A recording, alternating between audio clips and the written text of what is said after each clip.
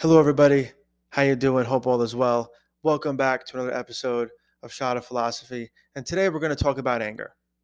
So I do think, to start off with, there are righteous forms of anger, right? There are things that should anger us, and rightfully so. That being said, the quote from Confucius today, I think, is talking about the kind of anger we want to get rid of, the kind of anger that is not helpful, right?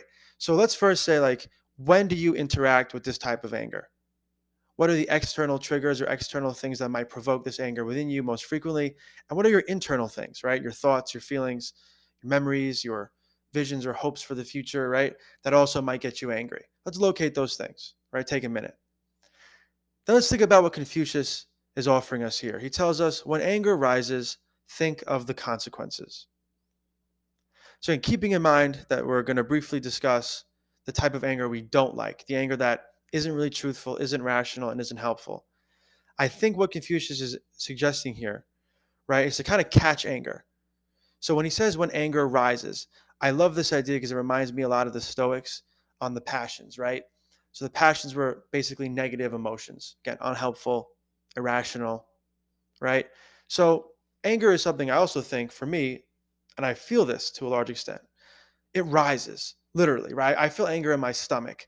And then I either start to fuel it and feed it with more thoughts and more feelings that are going to encourage it, or I kind of employ something like this from Confucius, right? I'm like kind of asking myself, what's the point of this? What will the result of following this anger be? And I try to put that through the lens of how it'll affect others and how it's going to affect me, right?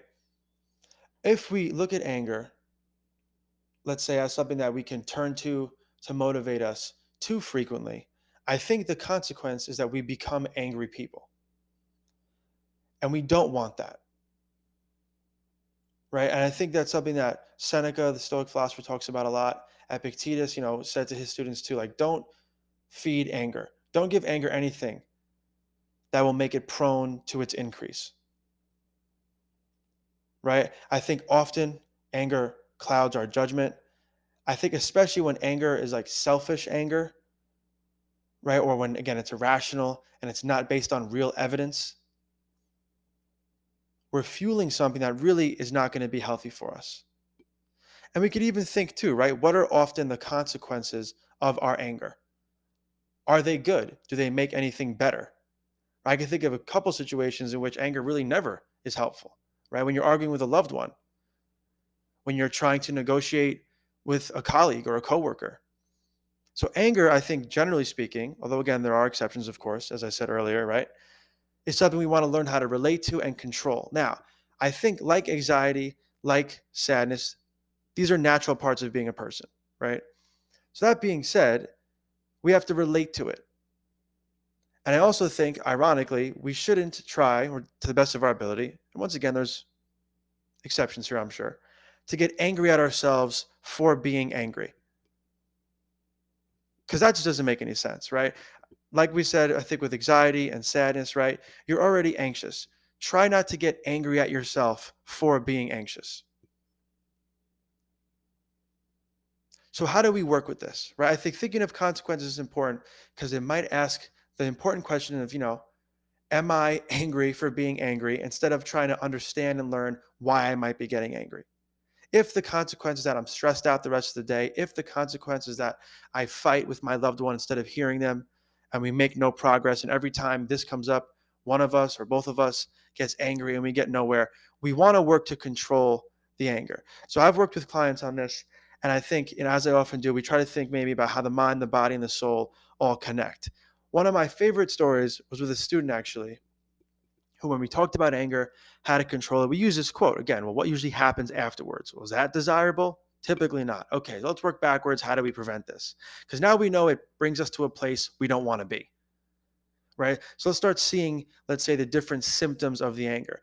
And the student exhibited one of them really nicely because they totally didn't even notice they were doing it, right? I called them out on it. He was talking about anger, and I guess unconsciously, his hand started clenching. And I was like, look at your hand. And he's like, what? I was like, you're making a fist right now, right? Because anger, again, it rises up and it kind of just starts, it gets us moving, right? We have to be aware of these things. For me personally, I hit traffic a lot. It's what it is. I spent most of my adult life in traffic. What do? I start getting angry, right? Instead of shifting my focus to putting on some music, shifting my focus to what I might do when I get to the place in a positive sense, right? I start focusing on the obstruction, the traffic, right? And I start telling different stories. I'm going to be late. That's going to be a problem. I'm wasting time. I start taking the whole event too seriously. The event being traffic, right? Start getting angry. What do I start doing, right? I start cursing. I clench my teeth sometimes.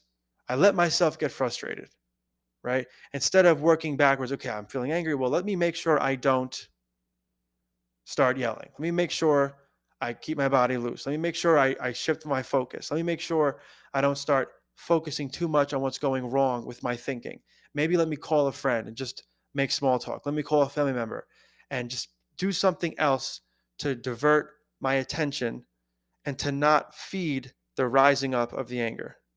Whereas my student was so unconscious about it, his body started changing as he was talking about this emotion. So we can work to become more aware and more conscious of, once again, to Confucius's quote, right? Even the smallest consequences of our anger, and work backwards from there to prevent the rising up of the anger. Because it's normal, right? To feel angry sometimes.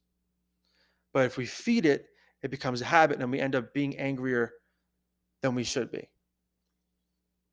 So where does anger put us? Is an interesting question. How do we, once again, observe that and try to understand those things? So we understand where anger starts and understand where it kind of ends. And then we could kind of work in these middle moments to prevent the rise, right? For example, when I get angry with my loved ones, I start raising my voice. Well, when you feel your voice starting to get loud, we have to be in tune with that cue. So we can lower our voices. Once again, another suggestion here, I work with clients. Breathing is great here. Going for a walk is great here. Saying to the person, look, I don't want to have this conversation with you and I'm not calm. Give me a minute. And hopefully they're respectful of that. And that can be habituated. And then we learn to let cooler minds prevail by leaving the situation. We learn to let cooler minds prevail by leaving the situation, maybe writing our thoughts down so we don't forget them, and then coming back in 20 minutes or an hour or even the next day. Anger is something I think generally we have to watch out for, something we want to learn how to relate to calmly. And I think another maybe bigger conversation might be why, right? Why do these things anger me?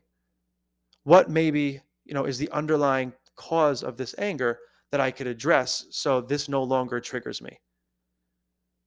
So that question also sort of means, where does this anger come from? Why do I really get angry at traffic? Well, because it's wasting time. Why is that so important to me? Because time has to be used productively. Does it though? And why do I feel that way? Why can't I sit in traffic and listen to some music and just enjoy the song more? Right? What in my brain or in my soul, let's say, in my mind, triggers that anger so much? Where other people, I've seen them sit in traffic, it doesn't even bother them. Right? Maybe I talk to those people, learn a little bit about their perspective on time. Maybe I employ the Stoic idea of amor fati. Look, I can't control this traffic. It is what it is. I can either make peace with it or I can get angry. Which one is better for me? And not only that, which one is better for the people that I might be going to meet? If I walk in a little bit angry, will that make me more easily aggravated? Yeah. Is that a good thing? No. Once again, walking through consequences, learning from other people to work on controlling the anger. Hope this was helpful. Thank you for listening, and I'll talk to you soon.